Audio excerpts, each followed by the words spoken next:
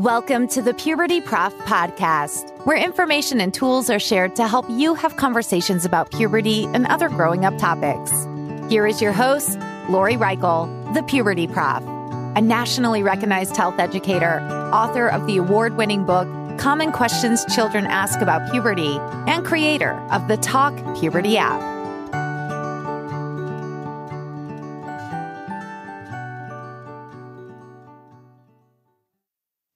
Hi, welcome to the Puberty Prof podcast. I'm your host, Lori Reichel, the Puberty Prof. In addition to figuring out how we help our young people, our preteens, through their physical and emotional changes that occur during those adolescent years, we also need to figure out how to help young people work their way through their mental and spiritual health path. And when I refer to spiritual health, I'm referring to whether or not they understand their values and are they making decisions in their path in alignment with those values. As today's guest would say, your pattern predicts your path. So before I continue with anything else, I would like to introduce today's guest, who is Gail Swift, a Kolbe certified consultant. And before I even attempt to explain what that is, I'm going to have our guest say hi to you and give a little bit about her background. Thank you, Gail, so much for being here today. Would you mind saying hi to our audience and introducing a little bit about who you are? Absolutely, Lori. Thank you so much. And I'm thrilled to be on and serve your audience. So as far as what the Kolbe is, that actually dovetails perfectly well with how I got into this in the first place. I grew up with a neurological disorder called Tourette syndrome. I was diagnosed with it when I was 5 years old. In addition to being a little last minute and crazy and doing things, I would say, not normal, my parents and teachers would say. And most of my life, I thought that that would be a problem up until 1991, when I sat across a Kolbe consultant for the first time in my life and realized that the cognitive part, which is how I work, was absolutely perfect and innate. So I was born with this way of solving problems, and it became such a profound moment in my life. And it impacted me when I had my own kids, and especially when I got married. I wanted to make sure that I knew the genius inside of my own kids instead of having them do things my way. And that is what I would say catapulted me onto this trajectory of being a Kolbe consultant and then working with youth. Would you mind sharing the ages of your children? Sure, absolutely. 14 and 16, two boys. Wonderful. So when we connected, I looked into who you are and your website, and I saw this Plans to Prosper coaching that you do. Would you mind explaining what that is? Plans to Prosper is my company, and we help people find and follow what they're meant to do in life using the Kolbe system to do that, and work with schools across the country, across the world, and families and individuals to help that happen. And you work with young people. Like, can you tell us about the range of ages you work with? Absolutely. Yeah. So this test can be administered, I would say, as early as 3 years old.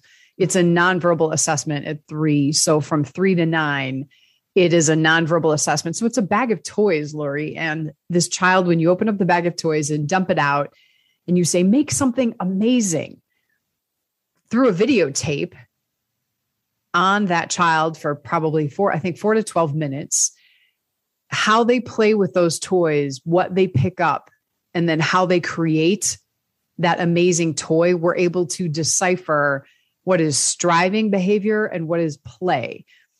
That is the first so that's from like 3 to 9. And then teenagers, or I would say from a 4th grade reading level, maybe to 20 years of age, there's what's called a student aptitude quiz. And then there's a Kolbe A index, which stands for adult after that. So there are 3 different levels that you can use. So the SAQ, can you explain what that is about? That stands for Student Aptitude Quiz. That just came out. Well, just to me is like 2 years ago. That replaced the Kolbe Y index. Y stands for youth. And the student aptitude quiz has 3 bits of information in one. It tells that student how they work naturally. There's an MO, modus operandi, or 4-digit number that comes out of the student aptitude quiz. That pattern, that 4-digit number, is where we start our work. And then based on their MO is a test and study report as well that they get. So it tells that student how they best study and test. And then the 3rd bit of information that they get is what could cause them cognitive stress and what to do about it. So that child is anchored with tips and tricks on how to leverage their natural strength for school. Okay. So, and I'm trying to process everything you're saying. Yep. Because I know in the schools, we have a variety of specialists that try to support young people the best that they can. Why do you believe that this topic, your topic and what you do, is so important? I would say, Lori, the reason I believe it's so important is because it doesn't change over time. It's innate. It's not a personality profile. It's not something that's just tested cognitively and you're done. It is your way of taking action that you're born with. And Kathy Kolbe, her dad developed the Wonderlic IQ test way back a long time ago when she was helping her dad with this mental ability test. She said, you know what, Dad, there are other ways that people are successful. And it's not just about the grades and it's not just about the athleticism that they have. There's something else that drives them. And he said, figure it out. What is that? So when she was young, before she could drive, she started observing people over time. And for the next 20 years, she observed many thousands of people and how they worked, and therefore developed the Kolbe A index algorithm in 1987. She took this algorithm to Harvard, MIT, Northwestern University, just to make sure that it was legitimate, that it was actually going to measure what she wanted to measure. And she said that it doesn't change over time. She said it's innate, and she was willing to prove it. The mathematician said it will do what you say it's going to do. It's an advanced algorithm. They didn't believe she came up with it with her son, but that didn't matter. She did. And so she has always proved that this is valid and reliable. And it's predictive too, Lori. Meaning you can predict what will cause someone stress, but you cannot predict a personality. You cannot predict if someone's going to like or dislike that, but you can predict, for example, in school, if that student is going to be stressed out by too much information or too little information. When she was in school, she learned about the 3rd part of the mind. It was called the moral compass at the time. Long ago, Plato, Aristotle, and Socrates came up with the 3 parts of the mind. But no one had developed a way to measure instincts while striving because they are a subconscious force. They just sit there. Her algorithm, it's in the Kolbe A, it's a 36-question forced choice assessment, which means most likely and least likely. And it gives you examples of what you would do when you're solving a problem that you want to solve. Based on the way you're answering that problem, it puts you into a state of having to decide or strive. Use your mental energy to make that problem, to solve that problem. Based on that, you're coming up with a pattern. And so that doesn't change. She even tested 20 years. There was a 20-year retest reliability study, and she grabbed a bunch of people that took this 20 years ago and had them take it again. And every mode, there are 4 modes of behavior. It was within 94 to 96% of where it was 20 years ago. And I had this done in 1991, and I took it again in 2016, and it was the same thing for me too. So I like it because you can count on it. And there aren't a lot of assessments that kids can count on. But when you know this and it's solid and it doesn't change over time, that's what attracts me to this. Okay. So when somebody takes an assessment through you or another consultant, there's no wrong answers. Correct. It's how people answer. It's how they pause. It's how they I guess, the process of their answering. Exactly. Okay. So if somebody took any of these assessments, let's say it's a 14-year-old, what do they do with it afterwards? Well, if you just take it and you just look at the results, you're going to be like, okay, that's great. That's where I come in, is I actually help you and the family with what to do with this information, because it was given to me and it was a one-time thing, Lori. And I wish that someone would have taught me the language to stick up for myself. And so that is very important to me, that I teach that child how to respectfully request what they need. This is not an excuse not to do something. A lot of kids will go down that road with me and I get a huge kick out of it, because this is a privilege that you have to know this information about yourself. It's your responsibility to use it wisely and with caution, because it is the blueprint to your success. And it is not an excuse. Saying, my kids tried to do this with me actually when they first found out, and they pulled that's not me, Mom. That's just not me. I said, and how great that you know that you can do what you don't want to do your way. What a privilege that is for you. I don't really care if you want to do it or you want to do it or not. This is a responsibility that you have. So set the timer, do it in under a minute. Like, there are all sorts of tips and tricks that I use to help kids do things they don't want to do their way. I think I got off track a little bit, Lori. Sorry about that. No, I'm trying to figure it out. It's interesting because this is like a paradigm shift of how we're actually looking at young people, in which I'm a firm believer that one way of teaching and one way of learning, that doesn't work. All of us have different, I'll say, personalities, but we also have different strengths and weaknesses that make us grow. And sometimes we pretend that we don't have weaknesses or certain challenges, if I say it in that way, yet if they're there, they're there. Like for historical recall, it's not there for me. Yet that doesn't mean I don't have other strengths, but that's, again, learning. For you, you're basically saying that what you try to help people cope with, not cope, but you're helping them figure out their patterns, correct? Correct. Okay. Do you have a specific example? I do. A couple of things, like a lot of things are actually running through my mind as you're talking right now. I believe that everyone is made without deficit. I believe everyone is made perfectly whole, but we're also not good, or we don't do naturally 100% of everything. That's why we're in community with people. Right. We're in community with others to help us out, because we're not meant to be in this world as a silo. So I do believe we're made whole. I don't believe there are any deficits. And I do have a phrase that I love to use, and it makes perfect sense. It's take your highs and make them higher. And I'll tell you what that means in a minute. So 70% of teachers, generally speaking, work one way. They have one MO, a general MO, 70% of teachers. If you have a student, remember, this is not a cognitive, it has no basis on smarts and not personality. But if you have a student that has the opposite MO of a teacher, remember, it has nothing to do with smarts, but just the pattern or the path to get the problem solved is different.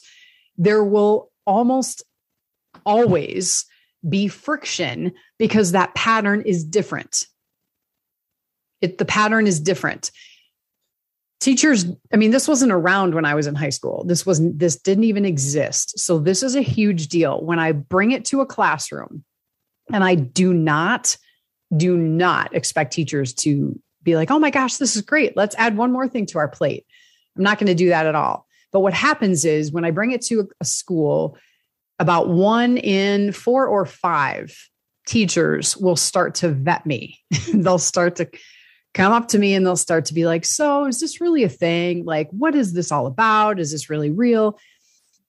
Those teachers that are vetting me wind up wanting this in their classroom. They want it in their classroom because at the end of me working with a student body, I go into a classroom and I will say, as the kids may have lanyards on and they can see their strengths. This is how you take your highs and make them higher. So all the kids are back in the classroom after I work with them in small groups. And I'll say, who would go to, who's the red? The red is the details. And the students raise their hand. And I said, if you need details or background on a project, go to the red. If you want to know what's next, if you want to know the plan and what's due, go to the blue. Brainstorming, new ideas, new possibilities, creative ways of learning, go to the green. And if you want the project built where it's going to last a lifetime, go to the yellow. So the kids start looking at the other kids like, oh, that's okay. That's what I can use. That's what you're good at. Mm-hmm. And it's not about anything else, okay, but what their innate talents and strengths are. So the teachers that do this get a huge kick out of it, because after a while, and this takes some time, but they can assign a task and put the kids in small groups and watch them go, watch them solve the problem differently and get to the end result. And the teacher is watching all this unfold because they're seeing the gifts of the kids come to fruition in the class. Okay. So would you say that after taking this assessment and then having you help the person who took the assessment, that their success, whether it be in the classroom or in their life, actually increases? Yes. Absolutely. Yes. Is there a specific story that would be used as an example for this? And not sharing the person's real name. Would you mind sharing anything? Not at all. Not at all. There was a student I worked with. He was younger and I had Tourette's. I have Tourette's syndrome. It doesn't go away. It's a mild version. And I actually was expressing that. I gave that speech somewhere. And afterwards, a parent came up to me and said, I think my son is on the exact same trajectory as you. Could we, test him? We're about to take him into the doctor. We're about to put him on meds. Can you work with him to see if this is the right path? I said, absolutely. So I decided we worked together, and that child was in transition. That student was in transition. And what that means is when a student's in transition, that algorithm doesn't complete itself because the voices outside of that student's head are louder than their own, meaning they're listening to other people more than listening to themselves. And the algorithm will pick up on that and it will not complete itself. So there'll be a little asterisk in the mode where they're stressed out. And that happened. And so I said to the parents, we got to give this a little bit of time. And I said, he needs to kind of back up. I need you to back off of scheduling. I need you to give him a little freedom to figure out how to do things his way, and very general back up the lens comments or tips. So 3 weeks went by. We tested him again, and it was a great result. It was a positive result. And it turns out that there were some things happening after school around bedtime in the household that were stressing him out.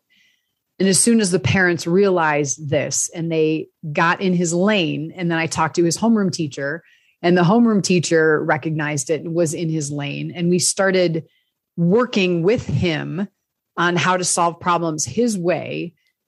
They didn't take him to the doctor. He wasn't on meds, and he was peaceful, more fun, enjoyable to be around. And I would say that's a huge success story. And I have about 2 others behind it if you want me to share those 2, but that was a great success story. Would you mind sharing another one? Sure. Absolutely. These 2 actually deal with, there was a girl I worked with. She was 15 years old. She was on anxiety medication.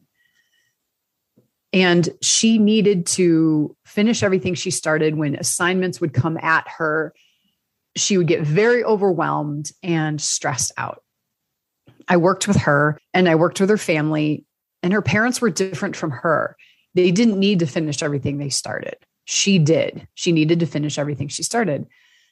But what we could work with was she didn't need to finish everything at 100% right now. So we worked together on deciding deciding on the front end what she was going to commit to. And then she could commit to 2 or 3 things that day. And then the next day she could commit to a few more, not trying, Lori, but committing. There's a difference. So recognizing that she didn't have to commit to everything at once. The other thing on tests, super huge. I encouraged her to answer the question and not go back and not double check her answer, because that took her out of her natural flow, takes her out of her gut, her MO. And she was really scared to do that, Lori, but she did. And she did so much better on tests when she trusted her natural way of, she had plenty of information, plenty of reasons to just come up with. She was naturally a test taker, but she wasn't trusting her gut. So we taught her how to trust her gut, and she stopped taking anxiety medication and was in front of the calendar and recognized that she could choose what was going to take her time, and then using downtime to recharge. And that was a great story as well. I'm getting a sense, in a way, it's like you're a personal coach, a very mindful personal coach, in which after receiving results from an assessment, it's like you teaching them in a mindful practice, in a way of just very simple everyday habits to help people get aligned with their path. Is that correct? Yes, absolutely. To choose. Absolutely. Okay. To choose instead of have it be decided for them. Yes. What recommendations do you have for if a caregiver wants to have a child take one of these assessments, the SAQ? What recommendations do you have for that caregiver to start the conversation? I don't know if I'm understanding that. Ask that another way, please. You got it. How can a caregiver start conversations on the cognitive with others? Oh, you mean like after they've taken it and they know about it? Even before. Let's say they wanted somebody to take one of these assessments. Okay. The fact that it even exists, the fact that we're doing this together right now is a huge stepping stone. Like that's a huge, to know that it even exists, first of all. And then they're welcome to call me. They can go online and do it. The price is the same, but one of the action items after they take this, it is so natural when someone knows this information, they're going to share it with their loved ones because they want to make their life easier. So, for example, my husband is very into the details. I am not as into the details. And when we were in college, I would rapid fire all these questions at him. And he kept saying, it depends. It depends. And I was judging because I thought, you know what, why can't you make a decision fast? Fast is better. What's your problem? Why do you take so much time? And it wasn't until 1997 where I knew how he worked. I was like, oh, Gail, shame on you for disrespecting a gift. So my husband needs time to decide. He needs time to make sure his answers are thorough and right and precise. And I was making a judgment call on that, saying it was a bad thing. And it's not. I was arrogant, Lori. I was so arrogant. I thought I thought my way of working was the absolute best. And so when my kids were little and I would start saying, you do it this way or do it that way. And they're like, no. And I'm like, okay, are they going to do it their way or is my ego going to come in here? So all sorts of decisions, right? As a mom, as an adult. And I realized that consequences were huge with kids. And when my youngest son knew this at the age, and he's the opposite of teachers. So when my youngest son knew this when he was in 3rd grade, he started coming home with no homework. I was like, well, that's great. You don't have any sheets to come home. That's fantastic. And he's like, no, Mom, I decided to take the ding. I said, what's that? And he said, I asked my teacher how much it would cost to not do my homework. And she said, 10% of your grade. That will be the ding. And he's like, I'll take it. So some parents, when I tell that story, are like, how horrible that you're going to allow that to happen. And other parents think how amazing that he made that decision and he's dealing with the consequences. So if you know how your child works and you allow them to make decisions and deal with the consequences, and nothing was off the table, Lori, like I was ready for him to redo every single grade if need be. I didn't care. But ever since third grade, he's been dealing with the consequences on his own. So I don't know about the grades. I don't care about the grades. I don't ask about the grades. I treat an A and an F the same. Did you work hard? And what would you do differently next time? I ask the same questions. So for us as a family, that personal responsibility was huge. And this tool allowed me to give my kids the personal responsibility. It is hard for other parents to release the grip, but for me, that's another reason why it's super important. I love hearing a lot of the phrases that you're saying, Gail. I mean, the personal responsibilities, the decision-making, and the consequences. That is something, and it aligns with a health education standard, more than one. And so I really appreciate how you're explaining things and what you do. I truly do, because that self-management is so important. So we can create or help support, I should say, young people to be the best they can be. I need to back up a little bit, though, because I realized after I put it into a question, I'm not sure I really understand what the word means. I used the word cognitive before, and I took that word from what you had posted on your website. Would you give a definition of cognitive? It's CONATIVE for those of you that are listening in. Mm-hmm. Yes, conative. It's conative. Okay. It's conative. Yep. Conative is your volition, your instincts, how you do things. Conation, it is the third part of the mind. It's the doing part of the mind. So cognitive is the thinking part. Affective is the think or the feeling part. And then conative is the doing. So think, feel, and do. And this measures the do. And you said it was cognitive, conative, and what was the other one? Affective, or that's your personality. I'm thinking of the 7 Habits of Highly Effective People with Stephen Covey, and he talks about how there is that knowledge, that cognitive. There's the skill part, what you can do, and then that reason for why you do it, why it's important, that affective part. Would you say this aligns with it?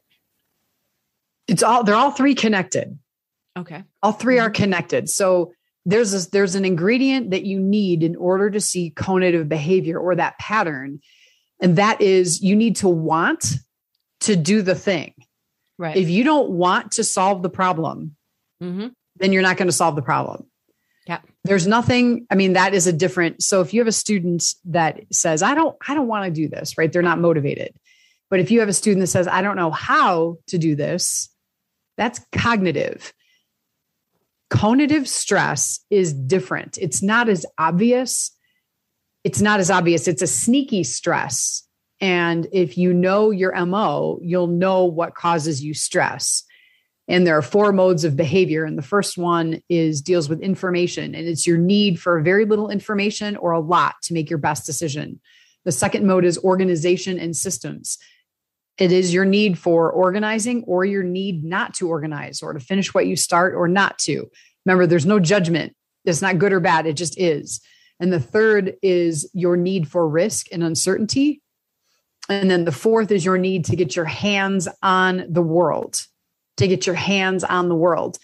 Those are needs. So if you have a kindergartner that has a need to get his hands on the world to be his best or her best self, and you're in circle time and you touch your neighbor, now you've just made a naughty child out of an innate strength because no one knew that child had the strength. I did this wrong.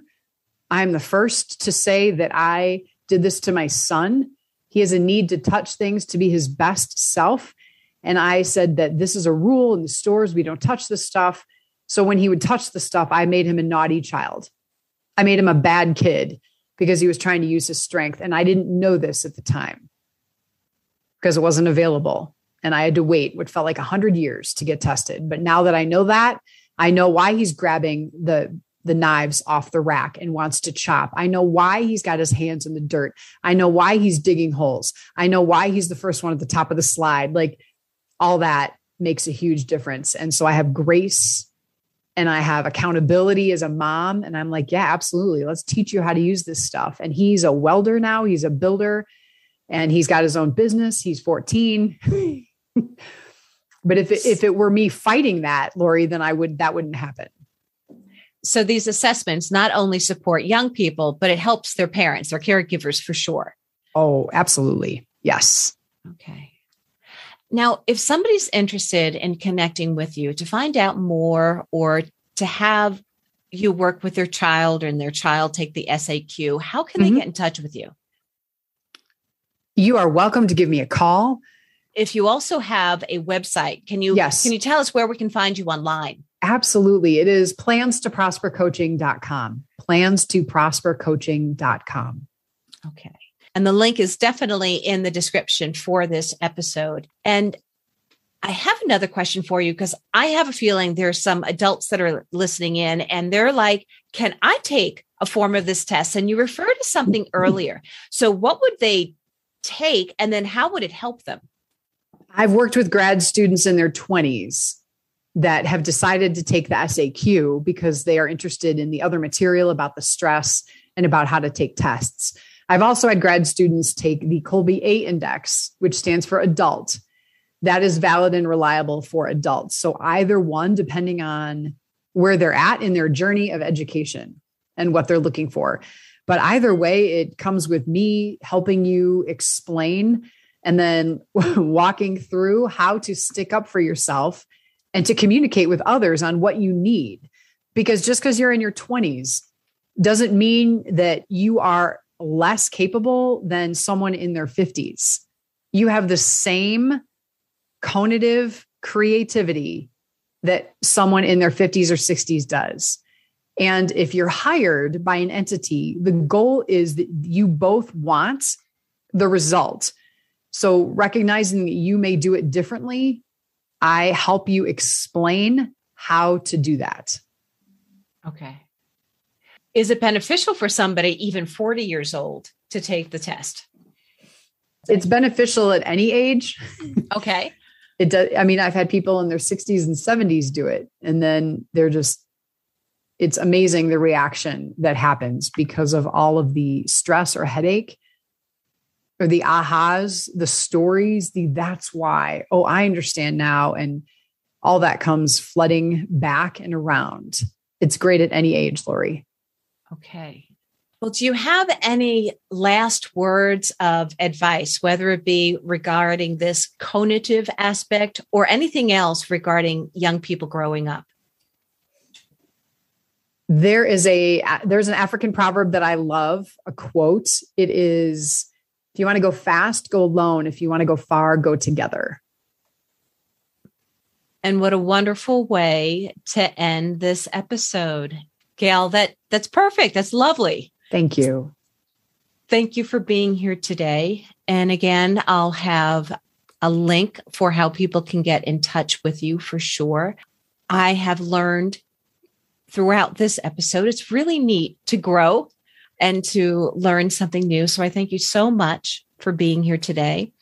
And to our listeners, thank you so much. If you want more information, please go check out Gail's link, her website of planstoprospercoaching.com. Also, feel free to send me a question either at pubertyprof.com or through pubertyprof@gmail.com. If you have any questions for me or any statements, I'd love to hear from you. And again, thanks for listening in. Thank you, Gail. And I hope you all have a happy and healthy day. Thank you for listening to the Puberty Prof podcast, where information and tools are shared to help you have conversations about puberty and other growing up topics. Did you enjoy this episode? Please like, share, and subscribe wherever you listen to podcasts. You can also follow the Puberty Prof on Twitter or Instagram. The Puberty Prof, Lori Reichel, wants to hear from you. Go to pubertyprof.com or click on the link in this episode's description. There you can find more information, as well as ask questions to be answered by the Puberty Prof in a future episode. That's pubertyprof.com. Also, remember to check out the Talk Puberty app and the book, Common Questions Children Ask About Puberty. Until next time, this is the Puberty Prof Podcast, where information and tools are shared to help you have conversations about puberty and other growing up topics.